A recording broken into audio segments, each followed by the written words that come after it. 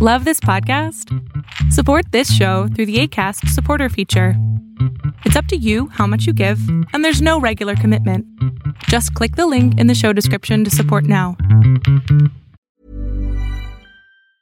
Hey, I'm Ryan Reynolds. Recently, I asked Mint Mobile's legal team if big wireless companies are allowed to raise prices due to inflation. They said yes. And then when I asked if raising prices technically violates those onerous two-year contracts, they said, "What the f*** are you talking about, you insane Hollywood ass?" So to recap, we're cutting the price of Mint Unlimited from $30 a month to just $15 a month. Give it a try at mintmobile.com/switch. $45 up front for 3 months plus taxes and fees. Promo rate for new customers for limited time. Unlimited more than 40 gigabytes per month. Slows full terms at mintmobile.com. Hiring for your small business? If you're not looking for professionals on LinkedIn, you're looking in the wrong place. That's like looking for your car keys in a fish tank. LinkedIn helps you hire professionals you can't find anywhere else, even those who aren't actively searching for a new job but might be open to the perfect role. In a given month, over 70% of LinkedIn users don't even visit other leading job sites. So start looking in the right place. With LinkedIn, you can hire professionals like a professional. Post your free job on linkedin.com/spoken today.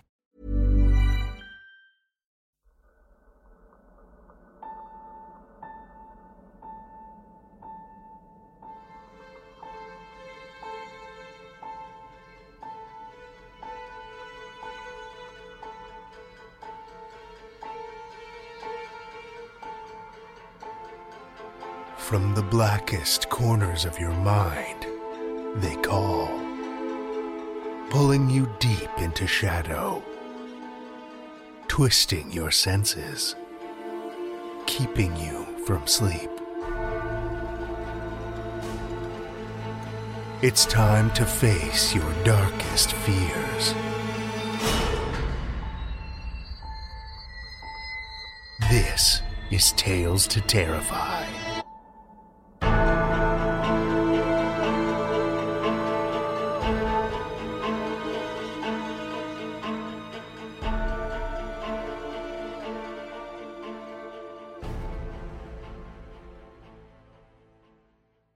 Good evening, children of the night, and welcome. We have one more staff member to throw in the spotlight this week, a name which, if you've been following the show for any amount of time, you're no doubt quite used to hearing by now. Seth Williams and I go way back. The two of us started our journeys with Tales to Terrify right around the same time as fledgling narrators. At the time, the podcast was still part of the District of Wonders. Stephen Kilpatrick, Philip Oldham, and Scott Silk were at the helm. Seth's first assignment? A Jack the Ripper-inspired tale called Underwriting Department, which ran on episode 204, way back in December of 2015. Since then, Seth's been a prolific narrator for the show. By my count, he's lent his deep, dulcet tones to just shy of 50 narrations. He's also stepped behind the veil as part of the editing team, first as an associate editor, and now managing editor. If you've ever submitted a tale to Tales to Terrify and had the pleasure of receiving an accepted email, it was Seth that pushed that final button and sealed your fate. Seth's passion for dark fiction and no-nonsense approach to selecting only the finest horrible morsels for your ears has not only been essential to get us to where we are as a podcast, but also truly helped keep us alive through some challenging times and evolutions. Thanks for all the terrifying times over the years, Seth. This podcast truly wouldn't be what it is today without you, and I couldn't have asked for a better partner in crime. Well, you've officially met the twisted creatures that keep the gears turning and the furnaces belching. Now that they're not strangers, I bet you're itching for your chance to horrify and harass them with some terrors of your own, aren't you? Well, you're in luck. Our next flash fiction contest is nearly upon us. The theme this time around? The changing seasons.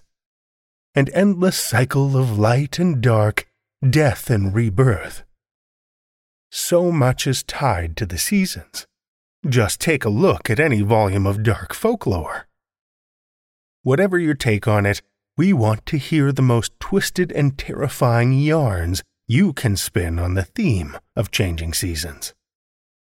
This contest opens February 15th and will run through to April 1st. I'll be updating the website shortly and will make sure to post on social media once the portal opens. In the meantime, get those dark thoughts churning. I'd love to have another record turnout for this one. Before we dive into our fiction, I'd like to extend our deepest, darkest thanks this week to our newest patron, Lessel Baxter. I have no words to describe the Stygian depth of our thanks, Lessel. It means so much to us that you not only invite us into your nightmares each week, but help to fuel our misdeeds, too. Thank you from the bottom of our black hearts. If you'd like to join Lessel and other incredible people who support our podcast, head over to patreon.com/Tales to Terrify. You'll not only get the sick satisfaction of knowing you're helping to disturb thousands of people from across the globe, but also other fun perks, like merch and ad-free episodes. That's patreon.com/Tales to Terrify. Speaking of disturbing people, our first story for the evening comes from Mark Towse. Mark Towse is an Englishman living in Australia. He would sell his soul to the devil, or anyone buying, if it meant he could write full-time. Alas, he left it very late to begin his journey, penning his first story since primary school at the ripe old age of 45. Since then, he's been published in Flash Fiction Magazine, The Dread Machine, Cosmic Horror, Suspense Magazine, Pair Abnormal, and Raconteur. His work has also appeared on many exceptional podcasts such as The Grey Rooms, No Sleep, Creepy, Tales to Terrify, and more. He's written several well-received novellas such as Nana, Crows, Hope Wharf, Nature's Perfume, and his most recent, One Last Shindig, which is available now from D&T Publishing. Children of the Night, join me for Mark Towse's Mount Pleasant House, a Tales to Terrify original.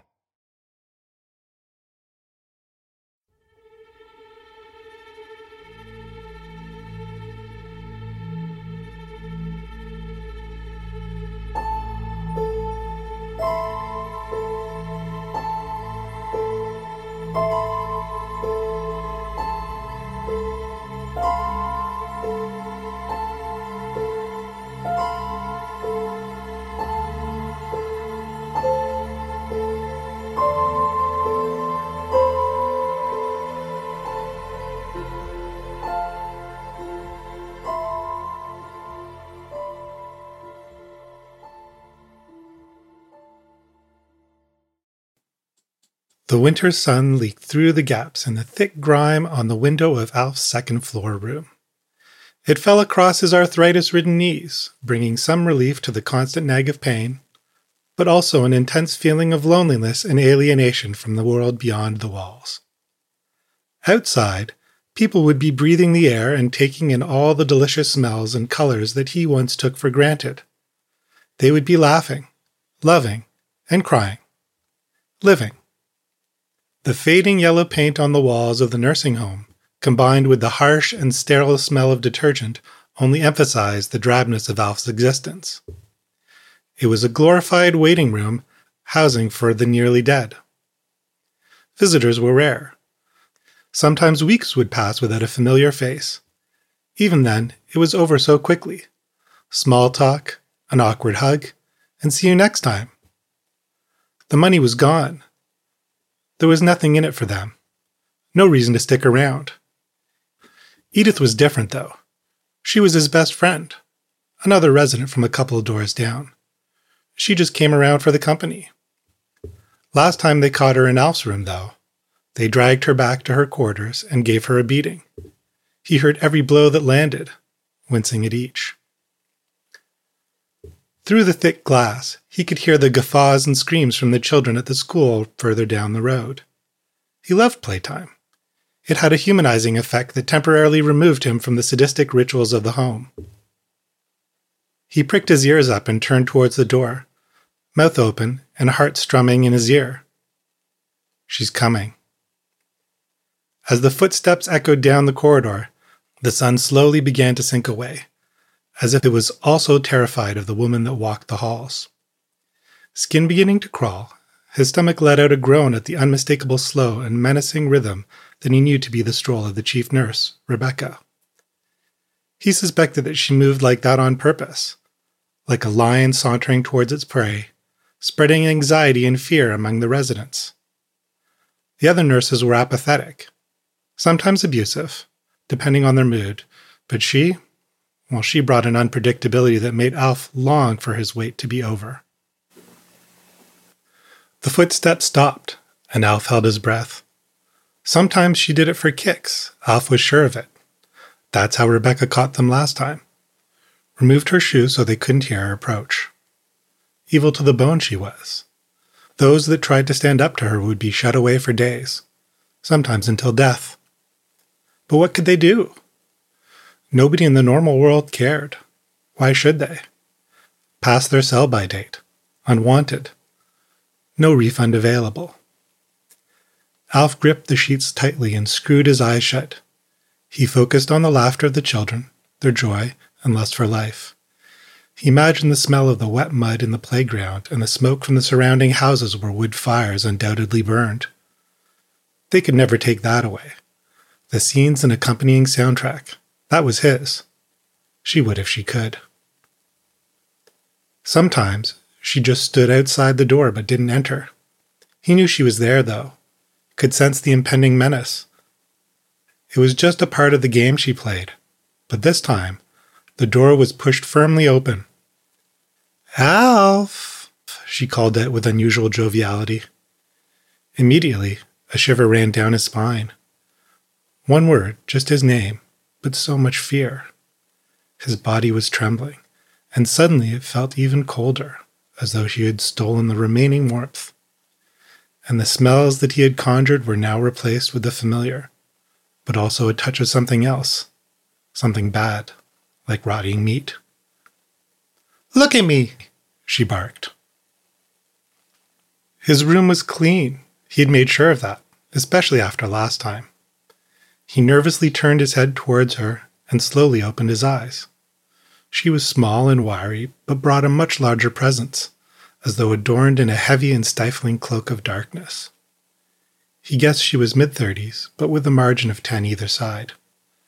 At one time, he thought, she might have been pretty, but something must have happened to drain the softness away. Rebecca's hair was as white as snow.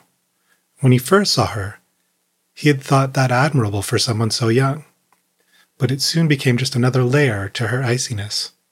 She plastered it down to her scalp with metal hair clips, all with rusty teeth that added to her wicked appearance. The thick coat of lipstick was blood red, and against her pale skin and stark white uniform, the dark eyes and lips dominated her look. There were no smile or laughter lines that could be associated with any sort of emotion, just a series of deep caverns across her forehead that amplified her rigidity. She just looked evil. "You have a visitor," she said as she hunched over to slide her heels back on. Who is it?" he asked with obvious excitement and moaned as he swung his legs from the bed. She turned around and began to walk away. A visitor? Alf's mind raced with limited possibilities. Anything was better than being stuck in the shoebox wondering when Rebecca would haunt the corridors. Perhaps his family has got a plan. He told them about what was happening, the bits he could remember. But it was so difficult for him now, fragments of time were disappearing along with his credibility. But he had hope. Rebecca was so far in front, most likely strutting in anger, filled with resentment about the visit, Alf thought. Bitch. He followed the sounds of her echoing footsteps, traveling the familiar drab-gray corridor past the many cells of the other residents. That's what he called the rooms. They were all prisoners. No locks on the door, but caught outside your room, and there would be dire consequences. Edith's room was on the left, just a few yards ahead. She came to his last night, and it had been the first time he had laughed for days. Both were losing their mind, forgetting what they were saying mid-sentence, and sometimes before they even started. Rebecca was already out of sight. He knew where to go, though, past the fire exit and to the left. He couldn't stop wondering who the visitor might be. His son and new wife had been last month. Surely they wouldn't bless him with another visit so soon. His sister, perhaps? But she was going in for a hip operation. One of the male nurses, Jim, came out of one of the rooms wheeling a trolley full of meds. Immediately the blood started pumping in Alf's ears, and his pace quickened. He pinched his side to distract from the intense pain shooting up both legs. Alf knew to keep his head down and not to look at Jim. His friend Tommy got a broken jaw last week for the privilege. Nervously, Alf walked on, wary of the eyes on him. He could almost feel the nurse willing him to look up, any excuse to take a break from his mundane duties. Finally, he was out of the danger zone and only 2 doors away from the visiting room. His heart rate began to slow just above normal, as did his pace, but he knew he would feel that little burst of speed in his joints for the rest of the day. Another nurse, Kate, emerged from the room and held the door open. She smiled, and it was the first time he had seen her break her face. He warily returned the smile. There was a flurry of excitement again as he approached the room, but it was short-lived. As soon as he crossed the threshold, the door was slammed shut behind him. He immediately felt the warmth trickling down his leg. Rebecca stood behind one of the chairs. She was smiling too. And if that wasn't enough, the black latex gloves she was wearing created an even more malignant tone. Behind her, the world continued beyond the glass window, oblivious to the terror of Mount Pleasant House. Sit down, Alf. Just a standard dental inspection. Nothing to be concerned about. But there had been no such check in the 2 years he had been there. But you said... I lied. Now sit down, Alf. This will all be over quickly. The room started spinning, a montage of drab whites and yellows as the surge of fear washed over him. His legs collapsed beneath him, and suddenly he was falling. He landed on the tile floor in a clumsy heap, agonizing pain tearing through his right leg and the side of his head. Alf wanted to scream, but instead he bit hard into his lip, refusing to show the bitch weakness. She began her approach. Oh, Alf, you are a clumsy old fucker, aren't you? After threading her arms underneath his shoulders, she lifted him roughly onto the chair. Open wide, Alfie. Now, this might hurt a bit, she said before squeezing his jaw tightly. Open your goddamn mouth, you big sack of piss! As he reluctantly did, she moved her face close to his right ear and whispered, I hope your little rendezvous with Edith was worth it. She got hers. Now you get yours. My rules don't get broken. She pinched his nostrils tightly shut and placed her black hand and put her black hand into his mouth. Immediately, Alf started to panic, gasping desperately for air and kicking against the floor to try and get some traction, but only succeeding in turning the chair slightly towards the window. He saw the bare trees swing in the breeze and the clouds rolling by. Just another wintry day. His arms flailed at the nurse's grip, but she was far too strong. A host of guttural, raspy sounds emerged from his mouth as flashbacks played in his head. Time spent with his wife before cancer stole her, afternoons with his son on the fishing boat, and all the other more mundane stuff that he used to take for granted. Was it worth it, Alf? She screamed at him. He was back, Rebecca's cold, dark eyes piercing him and the sickeningly clinical taste of the gloves in his mouth. There was pressure building in his chest, as though it might explode. The black ring around his vision started to close in. The curtains were coming down. But then he saw her, Edith, out of the corner of his eyes. She put a finger to her lips and placed the other hand on Rebecca's shoulder and smiled. At that precise moment, Edith felt incredibly powerful, so far removed from the frail old lady she had become. Most of her days were spent drifting in and out, but now she was present, firing on all cylinders. Rebecca began to jolt, as though a bolt of electricity was running through her. Blood started running down her chin as teeth cut through the lip. The nurse released Alf and let out a high-pitched squeal as she reached for her throat, eyes beginning to bulge and surrounding skin developing a tinge of blue. Edith was beginning to enjoy herself. She was channeling all the hate and pain that had been inflicted on her through to Rebecca in a single hit of agonizing vengeance.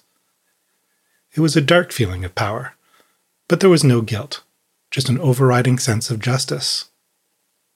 As Alf watched the life draining from the nurse, he saw Edith slowly vanishing in front of his eyes, her mouth still stretched in a wide smile. His mind raced with 1,000 thoughts, but he was just relieved to have the black glove out of his mouth.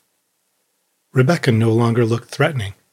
Pleading desperation had crept in, and she reached out towards him, eyes wide and pointing to her throat. Still trying to suck in as much air as possible, Alf looked her in the eyes and smiled. "I guess you got yours too," he spluttered. He watched as she continued clawing at her neck and gasping for air, enjoying every second of pain and confusion that registered across her face. Finally, she fell to the floor and began to writhe like a worm, her heels leaving black trails across gray tiles as she kicked out frantically and redundantly. And then she stopped moving. As Alf stumbled painfully back through the corridor and back to his room, the other nurses eyed him warily. He made a point of looking at each one directly in the eyes. They would find out very soon, but without their chief, he had to hope things might change. He waited for them in his room, but none of them came. Edith did, though. Could not remember a thing. Poor dear still didn't even know she was dead. And it wasn't his place to tell her. How could they have done that to someone so defenseless? Alf hoped she would continue her visits.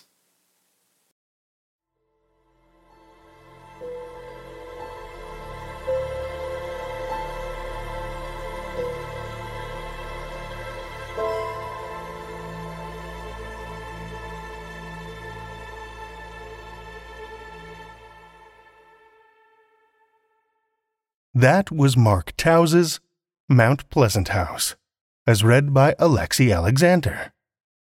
Alexi is a Toronto-based supporter of small press publishers and audio drama podcasts. In past lives, he has been the drummer of opening bands you were not around to witness, the videographer of the Infinite Sound music vlog, and in 2020 made his voice acting debut on the Vast Horizon podcast from Fool and Scholar Productions. In his spare time, he paints miniatures to assuage the guilt of his ever-increasing to-be-read pile. Thank you, Alexi. A lot can happen in 3 years, like a chatbot may be your new best friend. But what won't change? Needing health insurance. United Healthcare Tri-Term Medical Plans, underwritten by Golden Rule Insurance Company, offer flexible, budget-friendly coverage that lasts nearly 3 years in some states. Learn more at uh1.com. Ryan Reynolds here from Mint Mobile. With the price of just about everything going up during inflation, we thought we'd bring our prices down.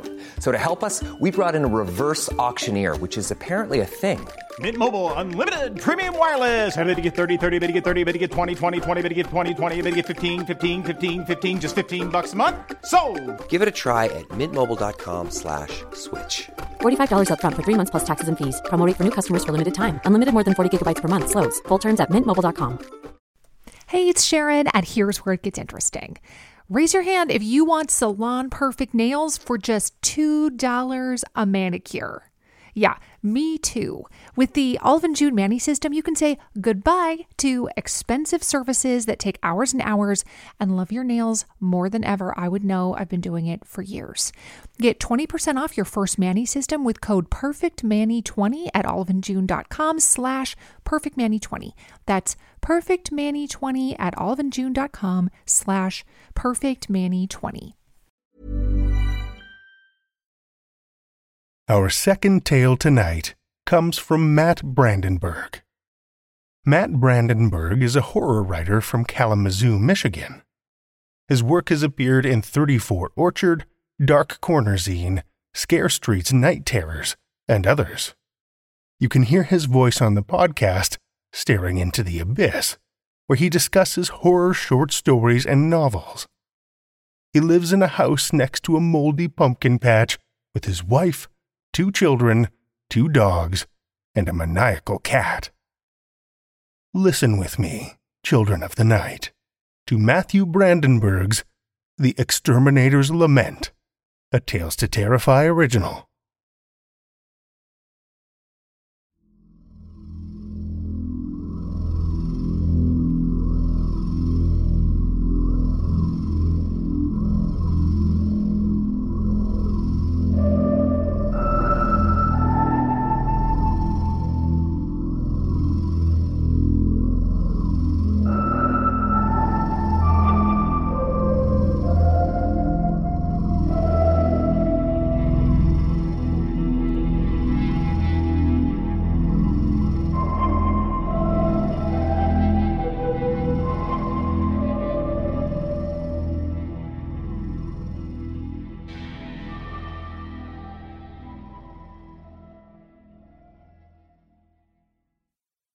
I've always loved killing bugs. Whenever I hear the satisfying crunch they make under my boot, or feel the squish of their thorax between my fingers, I can't help but believe this is why God put me here on earth.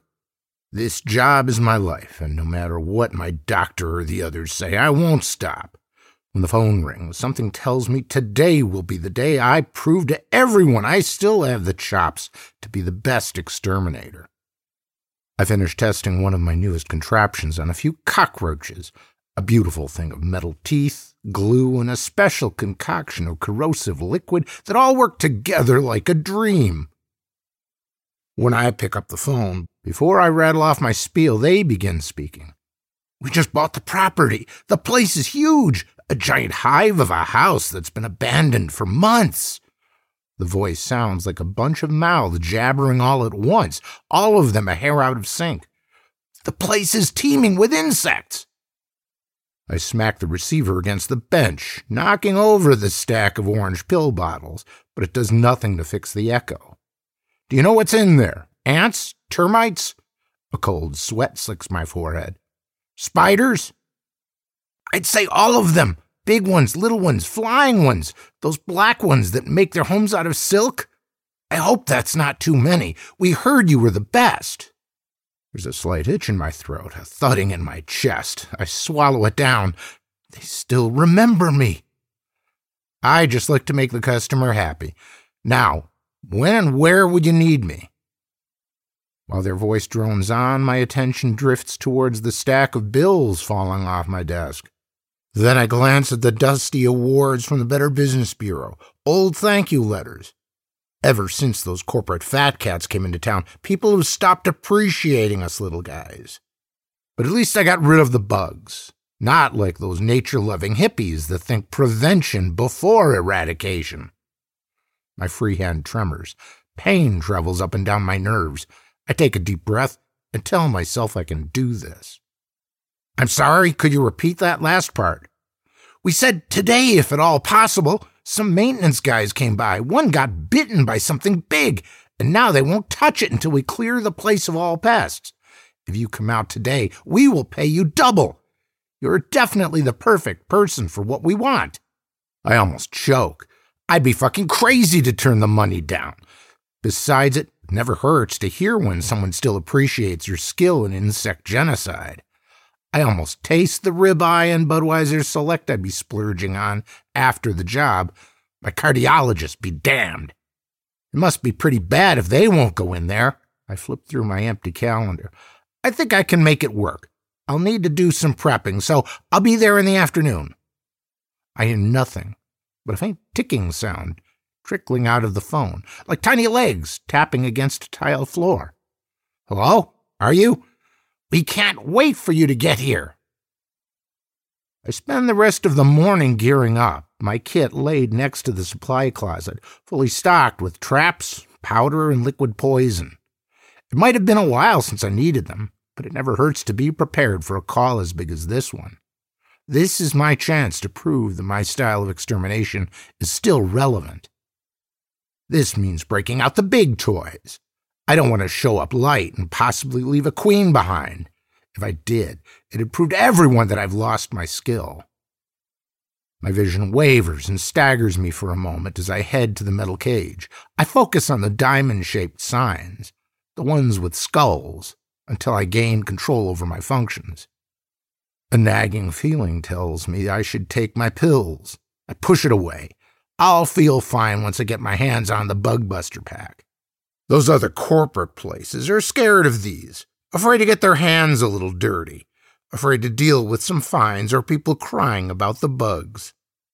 Even if these are now illegal in some states, you aren't going to find a better way to spend a Saturday than spraying this shit on some creepy crawlies. Watching them as their insides melt, their exoskeletons curling in on themselves, the faint hiss I like to believe is their dying screams. A smile forces its way into my wrinkly face, and the pain subsides. After loading my cash into the truck, I suit up. Steel-toe boots, overalls, and one of those big rubber gas masks with eye lenses and canister to filter out the poisons I spray. God, it feels good to be back in the saddle. On my way, I pass abandoned strip malls and derelict service shops. No one is on the road, which doesn't surprise me. The house is in the middle of nowhere. Seems like the perfect place for a nest of insects to thrive. The wind whips at my sleeves as I slap the side of the truck in time with Motley Crue's Wild Side. The song sends me back to the string of jobs that allowed me to afford a shop and grow into the #1 exterminator in town. An iron claw grips my heart for a minute, but I'm able to push through. The spider slides down from the sun visor, a black mess of legs and abdomen.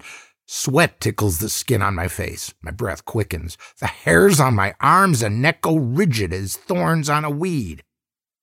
Fear sends my imagination in overdrive, building images of the monster wrapping me in sticky webbing, pumping me full of poison until my insides dissolve into a bloody soup.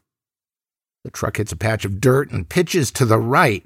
The spider and I slam into the door together. A gurgling cry bubbles out of me. Working on instinct, I wrestle the steering wheel for control. I catch a bit of erratic motion near my crotch, a black shape scuttling to safety under my leg. Urges to run, to fight, to stay away from its spinnerets all tumble around in my skull.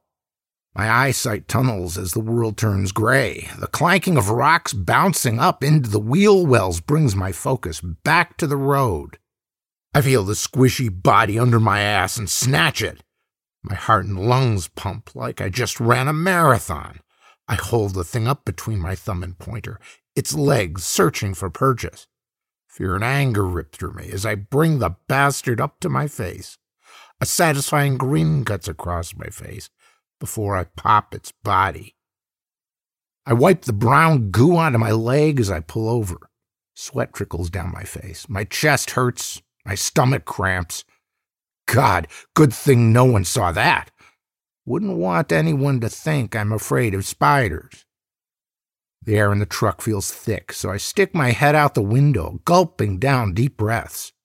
A thread of worry slithers through my thoughts, telling me maybe I am a little too old. I shake my head. It's just nerves. When the panic clears and my heart doesn't feel like it'll explode, the anxiety lessens, and I put the truck into drive. It doesn't take but a second after pulling up to the house to know this place is an insect's dream. The dirty eaves and decorative molding begging for some colony to nest in. Tall maple trees crowd the lot, ready to jump the fence and take over the yard. Weeds sprout from cracks in the driveway. Birds and insects chirp while I admire the place. Carpenter ants had weaved beautiful works of art along the wooden siding and porch. Warped pine board steps covered with filth and piles of leaves lead up to the peeling front door. They definitely did the right thing calling me. Those other guys wouldn't even know where to begin. Usually with an infestation as bad as they described, the client is jumping out of their skin for me to start clearing their house. But nobody seems to be waiting for me. I stand there, mentally going over my pre-treatment checklist, over and over. A moan emerges from the house, followed by the rusty cry of old hinges as the front door opens. I stare into that darkened threshold, and a strange tickle grows in my guts. Keep it together. The house appears a lot bigger than a moment ago. Lots of square footage to cover. Lots of steps to walk up. My muscles creak from the idea. Sweat already coats my forehead. A stabbing pain torments my heart, and I have to lean against the porch to catch my breath. It'll be okay, just like old times. Yet there's a sinking dread in my skull as I feel the empty doorway judging me. I try to zero in on what this job means for me, plus the bonus thrill of getting back into the action and killing a bunch of bugs. Opening my eyes, I find nothing but an open door. Shakier than I want to be, I decide the only cure is to start. It feels good to have the backpack bouncing off my back, nozzles and hoses rattling out a broken cadence, the familiar comforts of destruction. I put one foot on the porch and fall back a step from the awful smell of overripe fruit, soil, and exploded mushrooms. The aroma only grows stronger as I enter the darkness. No amount of bracing myself protects me from the stench. I claw at my pack until I find my gas mask. "Anyone home? It's Randy, the exterminator." Silence. A shudder reverberates through the house, sprinkling me with powder from the ceiling. I feel the eyes of enemies on me, and I swear I see movement. The entryway is full of garbage. The floor, filthy.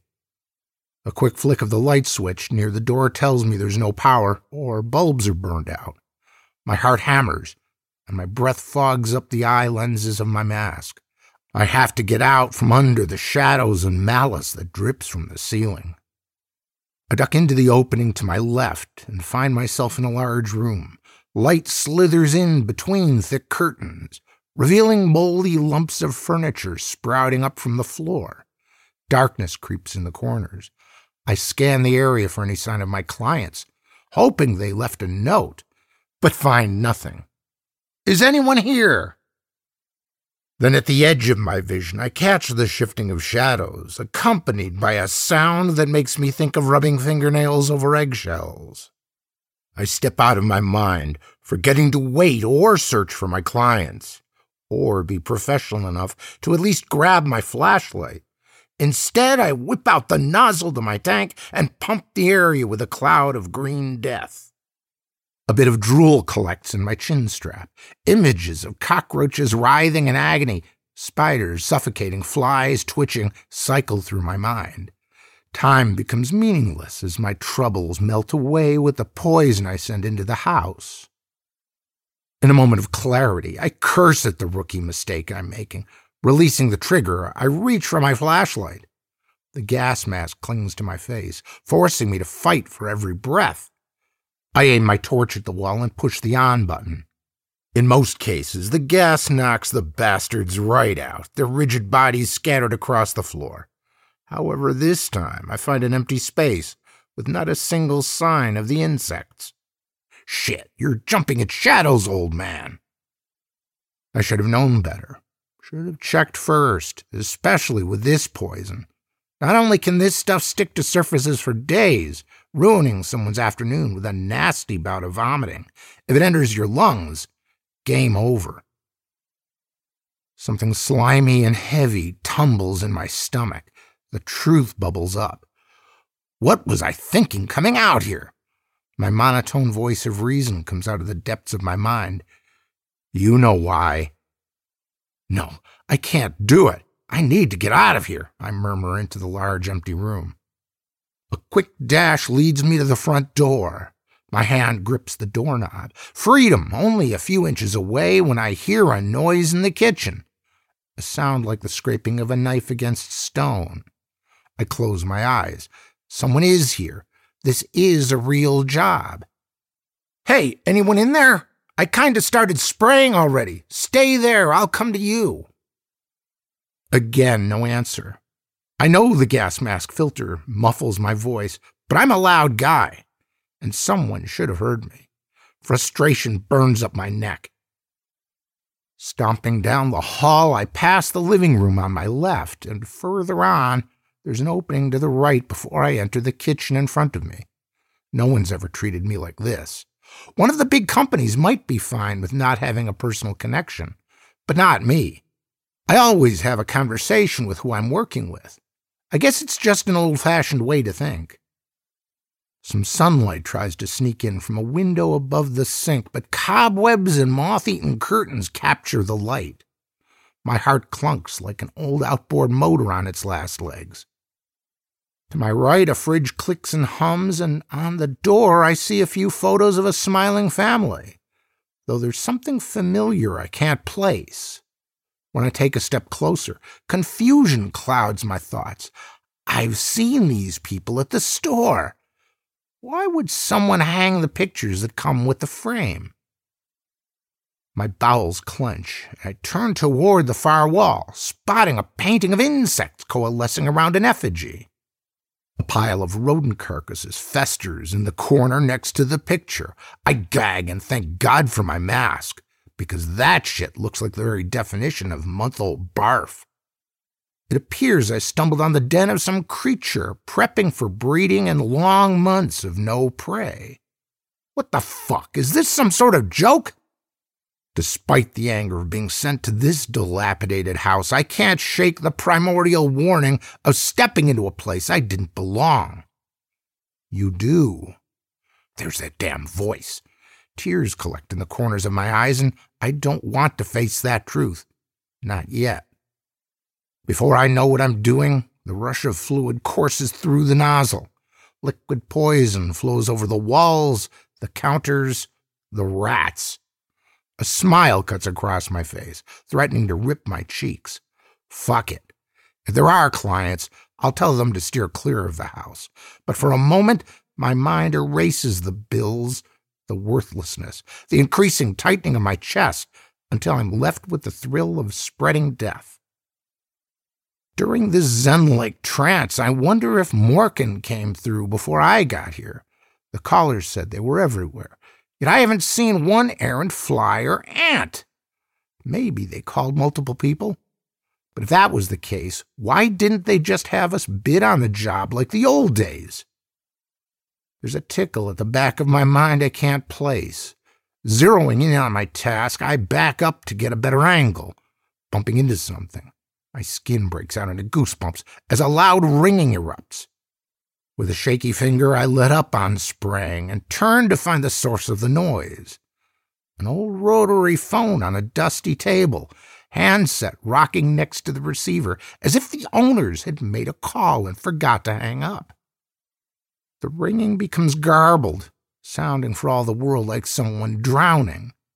Then a carpet of blackness with too many legs and eyes spills out of the corners, cracks and holes in the walls.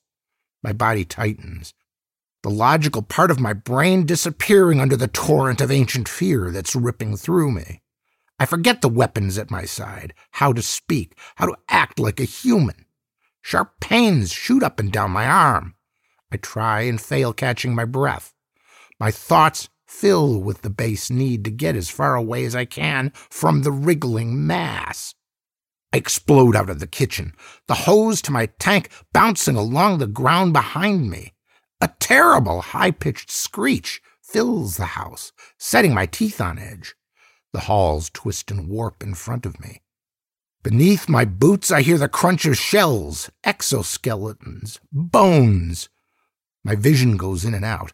Memories of past jobs flit through me. The joy of a job well done, of having a purpose. A deep sadness along with resignation grows inside me. Something heavy smacks my face with a wet thud, bringing me to the present and forces me to bear witness to the trial against my life's work. The 8-legged judge, hanging from the ceiling, passes judgment and deems me guilty. The tugging at my back rips me out of my thoughts. My legs fly out in front of me as the weight of my pack throws me backwards. My head cracks against the floor, pain thundering between my ears. Dazed, I watch stars dance across my vision. My pack digs into my spine. The size of it forces my arms to hang awkwardly off the ground. Cold sweat prickles my skin, the ache in my chest unbearable. Long tendrils slide down from the ceiling. 8 spindly legs jutting out of each of the shadowy masses twitch and scrape at the air, a whisper of hair brushing against hair while they stretch for my skin. As my vision adjusts, I can make out their small clusters of eyes, and I cringe as they fade from a dull yellow to a bright red. An obscene sound of something wet opening and closing, clenching and releasing, fills the hall. I feel like a turtle on its back, straining to flip over as it watches the seagulls circling. I roll back and forth, fighting with the backpack and hose. All of those damn snaps and straps have me wrapped up like a Christmas present waiting to be opened. As they get closer, I lose the ability to name them. Primal instinct labels the spiders only by shape. Big hairy ones, thin deadly ones, glow-in-the-dark ones. Every nerve in my body tells me to give up. It takes all I have to not curl into myself. Their features gain definition as they reach the point where I could touch them. Horror electrifies me, and a burst of energy courses through me. I can't give up yet. I barely feel my muscles shake as I lift myself up. Picking a direction, I try like hell to book it out of here. Turning a corner, I enter a world of night. The lack of sight and sound plays havoc with my mind, conjuring images of some hairy beast devouring everything around me until only darkness remains. I grit my teeth and tighten my slippery grip on the nozzle. If I were to go out, I'd rather go out fighting a monster than alone on the couch. I plod forward, my body cold and hot at the same time. It's tough to tell if I'm making progress, but I think I am. Then I feel something thin tugging at my legs, reminding me of wading through a swamp and having weeds grab at my pants. Each step is a losing battle in a game of tug-of-war against the thing tightening around my thighs. I keep pushing. I gain some traction on the sticky floor and barrel ahead, only to find someone has strung up a taut wire stomach high across the damn hall. It hurts like a son of a bitch and knocks the wind right out of me. I should have fallen. Instead, I'm stuck hanging on the line. I get my legs under me and try backing up, but all I accomplish is pulling my overalls away from my stomach before my clothes yank me back to the wire. Then I reach out to find out what it is. My hands grip a sticky strand, and revulsion sends goosebumps up and down my arms. On instinct, I jerk back, but the line stays glued to my palm. It all clicks for me. Like an idiot fly, I've caught myself in something silky net. I hear it shifting in the dark, dragging its fat ass closer. I pluck at the web, causing the thing to scoot faster, eager to investigate. The smell of death mixes with the sharp tang of its poison breath. Come on, you fucker, let's dance. I wait in its trap, my motor function short-circuiting.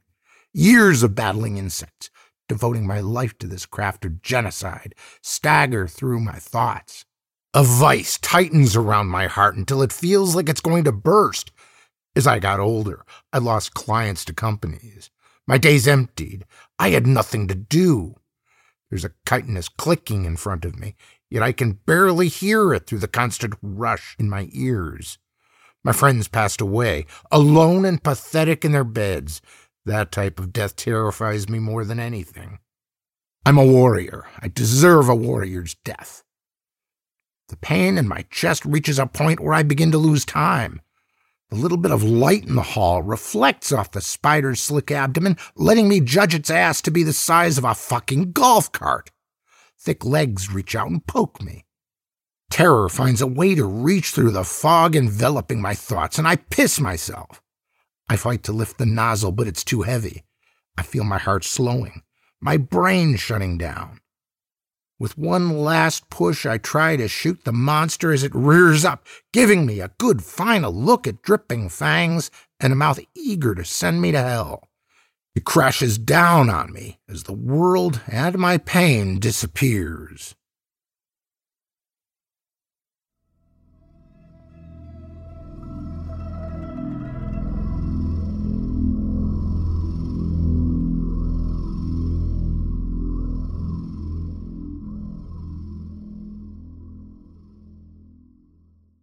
That was Matthew Brandenburg's The Exterminator's Lament, as read by Dan Grzinski. Dan is a broadcast and audio engineer by trade and has worked on many projects for local public stations. Lately, he's been recording literary works for LibriVox, as well as Tales to Terrify, and has just finished narrating his 10th audiobook on Amazon. Thank you, Dan.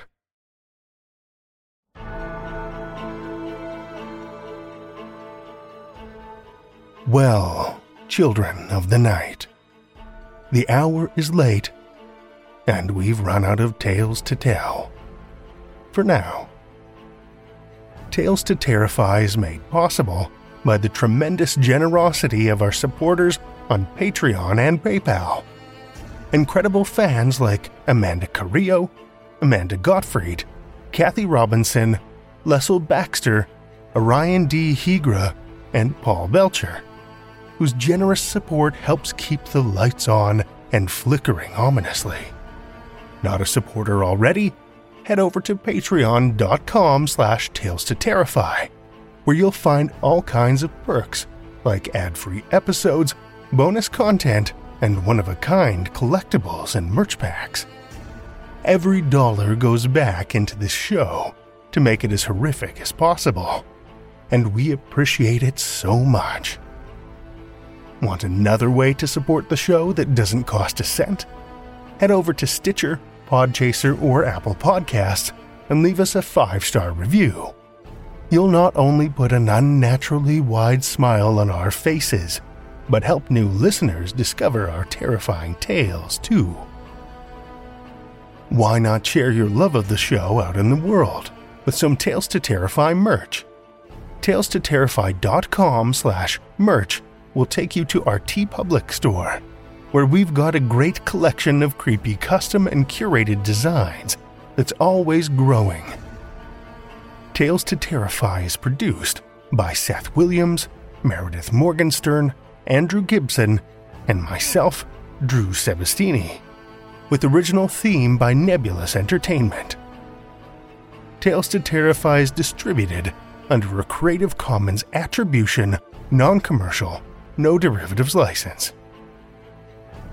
Join us again next week as we unleash the demons within with more Tales to Terrify.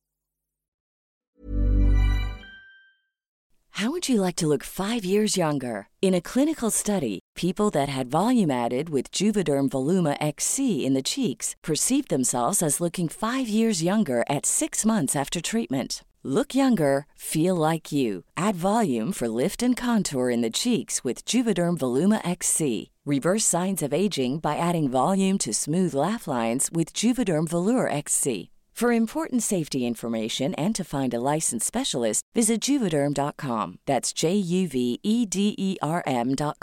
Not for people with severe allergic reactions, allergies to lidocaine, or the proteins used in Juvederm. Common side effects include injection site redness, swelling, pain, tenderness, firmness, lumps, bumps, bruising, discoloration, or itching. There's a risk of unintentional injection into a blood vessel, which can cause vision abnormalities, blindness, stroke, temporary scabs, or scarring. Talk to a licensed specialist to find out if it's right for you. Acast powers the world's best podcasts. Here's a show that we recommend. The Real Housewives is a guilty pleasure for most, but if you're looking to not feel guilty about that pleasure, tune in to Everything Iconic with me, Danny Pellegrino, where I break down all the messy moments and behind-the-scenes antics of Bravo's popular franchise. And on Everything Iconic, I also interview celebrity guests like Kelly Ripa, Keke Palmer, Drew Barrymore, Cameron Diaz, and more about their guilty pleasures, their past work, and so much more. So if you're pop culture obsessed and find yourself watching way too much reality TV like me, tune in to Everything Iconic with Danny Pellegrino, wherever you listen to podcasts. Acast helps creators launch, grow, and monetize their podcasts everywhere. Acast.com.